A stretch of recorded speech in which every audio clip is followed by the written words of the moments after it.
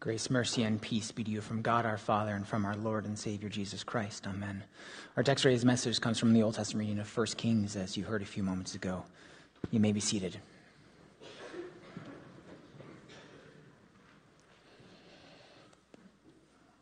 Dear brothers and sisters in Christ, you may have heard this phrase before, and you may have even said it to someone else before. And that is, if God brings you to it, he will bring you through it. Now, if you, by chance, say, take your Bible and open it up, are you going to find this exact phrase here in God's Word? No, not word for word anywhere in God's Word. However, that doesn't mean that the idea isn't there. Just because a phrase isn't in the Bible doesn't mean it's not biblical. I think that we've already seen a few examples in our reading through the Bible where God leads people or allows them to be led in certain areas of their life, and then stepping in when necessary, working things out for good. If God brings you to it, he will bring you through it. You can imagine Abraham and Isaac, right? When God tells Abraham to go and sacrifice your son on Mount Moriah. This son who he said would make Abraham into a great nation. And then at the last second, God stops Isaac from being sacrificed and replaces him. You think about Moses being called by God in the burning bush to rescue the Israelites from slavery in Egypt, ultimately bringing them to the Red Sea, crossing it to freedom and safety as they're chased down by the Egyptians. You think about Gideon being called by God to lead the people of Israel against the Midianites, but being told 32,000 men is too many. In the end, being only left with 300 men and some torches and trumpets and jars to give them the victory, which God did.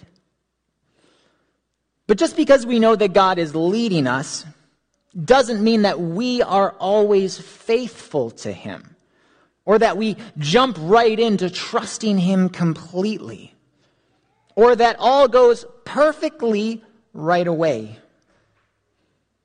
As you might know, Isaac is not the first child that Abraham has after God's promise of an heir that will make him into a great nation. Hello, Ishmael. Moses comes up with plenty of excuses as to why God should not choose him and send him to Egypt. Hello, Aaron. And Gideon puts God to the test multiple times with the fleece and the dew. And then we have our reading for today. You have Elijah, this prophet, who just comes out of nowhere, right? God's word just starts talking about him like he's been here all along. There's no visitors sharing a meal, telling him he's going to have a son like Abraham. There's no burning bush calling him to go like Moses. Nope, we just start with, here's Elijah. But God does tell him where to go. He says, go to Zarephath and dwell there. I have commanded a widow there to feed you. And what happens when he goes and sees her is he asks her for some water. And then he asks her for a little bit of bread.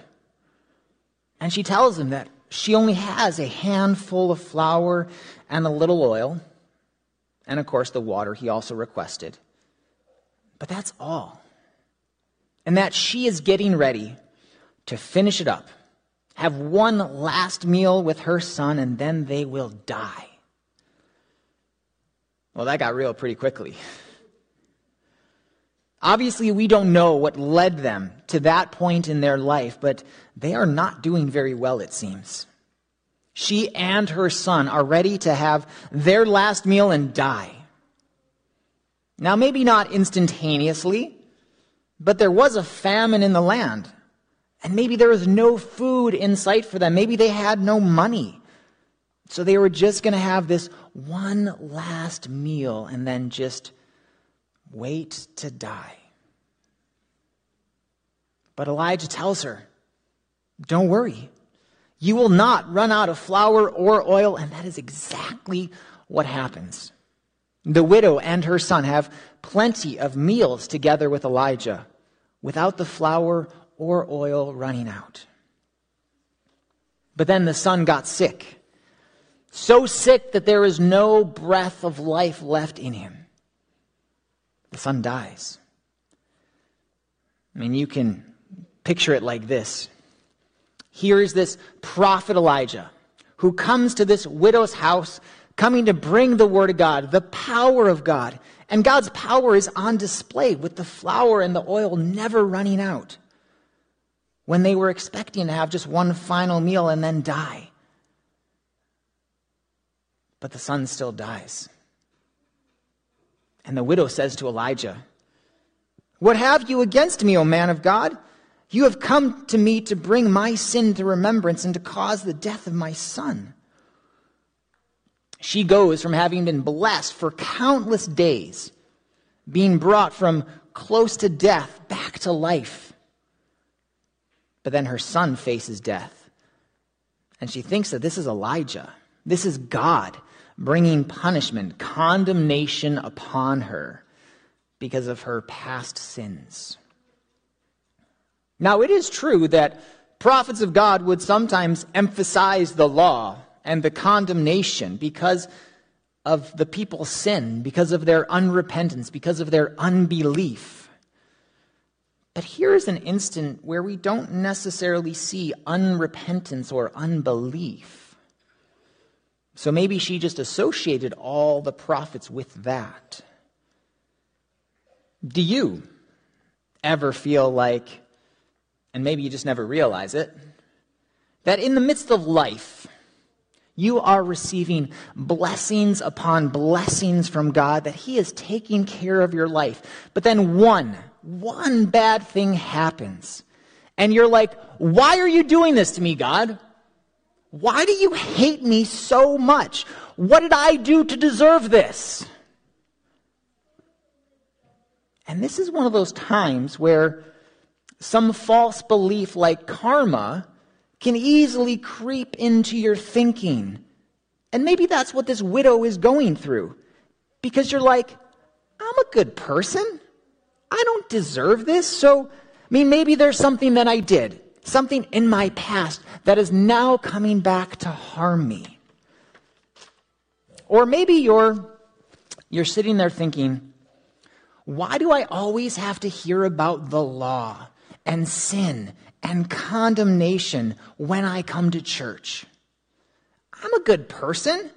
I don't need to be told that I'm a terrible sinner and that my sins deserve death and that my sins deserve hell. Can't we just ignore the bad stuff and only talk about the good stuff? I want to feel good coming to church and hearing the word of God, but not when it's all negative. And to that, I would say, if I don't talk about sin and death and hell, then I'm not speaking the truth of God's word. And we hear it every Sunday because, well, let me ask you this. Do you believe you're good? Don't raise your hand, but, do you believe like you're a good person? You think that? So then you're God? Because Jesus himself said, no one is good but God alone. So either you're God or you're not good. Oh, and maybe this is where I lose some of you now. You stop listening because you don't want to hear that. Because you're like, no, I am a good person. But stay with me. There are plenty of people in this world that believe that they are a good person. There are plenty of people in this world that believe their good works will save them, will get them to heaven. And on any given Sunday, there can be someone sitting in these pews feeling confident that because they are a good person and because they do good works, that their salvation, heaven, is secure. So please tell me, is it your good works that get you to heaven? I mean, that's what John 3:16 says, right? When we open up our Bible to John 3:16, it says, "For God so loved the world that he gave his one and only Son, that whoever does enough good works will not perish but have eternal life." And of course, to that we should clearly say, no, right?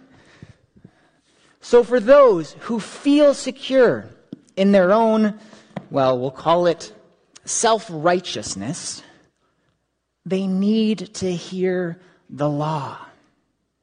They need to hear about sin and the consequences of sin, that being death and hell, and that their good works don't save them. Because I have to tell you, I sin every single day, in my thoughts, in my words, and in my deeds. And I need to understand the severity, the depths of my actions so that I can fully grasp exactly what Christ did for me on the cross. That he died for my sins. And I can only understand the depths of Jesus' love for me on the cross when I understand that my sins deserve death and hell. And that Jesus took it for me. And guess what? On any given Sunday, there are people sitting in these pews that understand the severity, the depths of their sin and its consequences. And so they don't need to hear the law. They need to hear the gospel. And so every single Sunday, you're going to hear the gospel. And every single Sunday, you're going to hear the message of the gospel. And every single Sunday, we're going to end the message with the gospel, not the law. Because the gospel is most important. Now, if you were to take a poll of people off the street and ask them what the Bible is about, what the main point of the Bible, what the main message of the Bible is, I mean, you think about what people might say. You might hear some answers like, it's about teaching you how to be a good person. It's about loving other people. It's about loving others just like God loves us. You might even hear to love the Lord your God with all your heart, soul, mind, and strength. Now, maybe in our self-righteousness, we think that because we want to know how to be a good person, we want to know how to live as a Christian in this world, what we can do while we're on this earth, how we can love, those answers seem fine and dandy. And sure, loving other people, being a good person, loving God, are three things that you can do. I'm not trying to say that there isn't a place for good works, for loving other people, for loving God. But that's not the main point. Because the message of loving others and doing good works is the law. And when you look at a mirror and you look at yourself in the mirror, the law will ultimately show you that you don't love like God, that you are not good, and the law cannot save you. The main message of the Bible is about Jesus. From cover to cover, from Genesis to Revelation, it is about Jesus. And it's about his death and his resurrection for you. The forgiveness of sins that he won for you through his death on the cross, where he became sin for you. He was good on your behalf. He was perfect and righteous and holy for you. And it's about the eternal life that he has guaranteed for you through his resurrection from the dead. He overcame sin and death, and so will you. That's the gospel. It's all about Jesus for you. Speaking of the resurrection, let's go back to the widow. Her son is dead. Maybe it's her past sins coming back to punish her. What does Elijah do?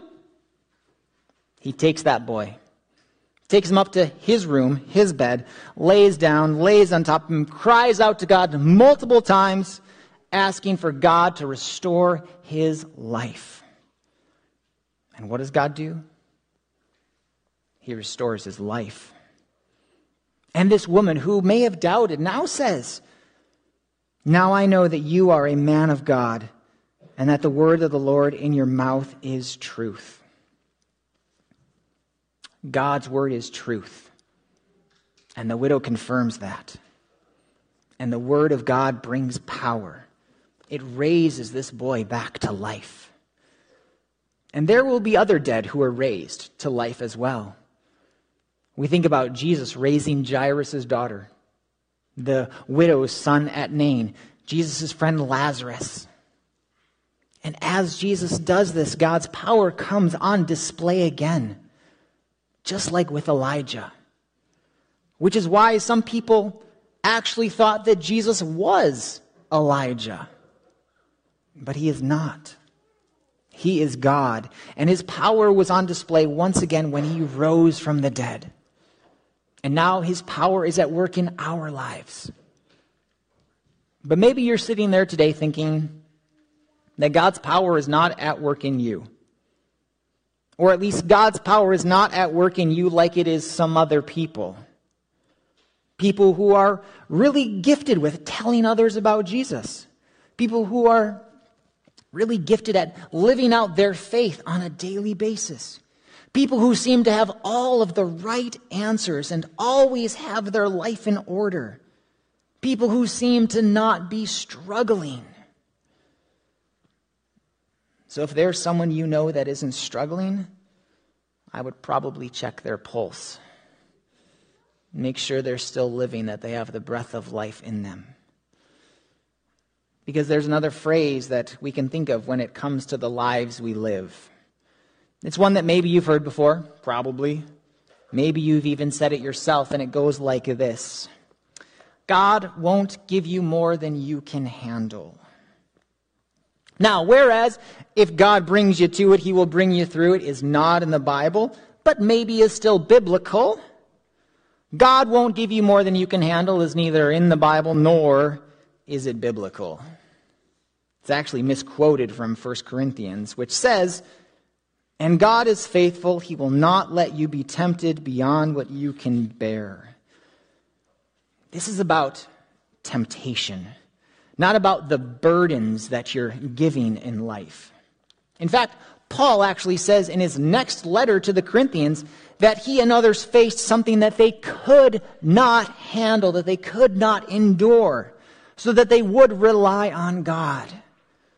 And that's just it. If God never gave us more than we could handle, we would never need God. But we do need God. And he knows that. And that's why he came. Because without him, there is no hope. There is no joy. There is no peace. There is no comfort. There is no life. There is no heaven. And these are all things that he gives us. And then he gives us his Holy Spirit, who gives us the gift of faith to believe this gospel, that it's not our own work. It is the work of the Spirit. And the Spirit creates fruit in us, like goodness. But it's not you. It's the Spirit working in you. So yeah, you're a good person, but you're not good because of you. You're good because of God. that goodness inside you comes from him. So too the love and the joy and the peace and the patience and the kindness and the faithfulness and the gentleness and the self-control. And the Spirit gives life. And so you have been made alive through the Spirit. And so when God looks at you, like you look at yourself in the mirror, he doesn't see you. He doesn't see your sin. He sees Jesus, who has covered all of your sin with his death on the cross. And God sees the empty tomb and Christ's resurrection, and he helps you to live for him, to live for others, to love him, because he lived for you and because he first loved you. And sure, if he brings you to it, he will bring you through it because it's all his work. And his word, from cover to cover, from Genesis to Revelation, is all about Jesus. And it's all for you. His death to give you life. His resurrection to give you eternal life. His life for you. Amen. And now the peace of God, which passes all understanding, guard your hearts and minds in Jesus Christ, our Lord and our Savior. Amen.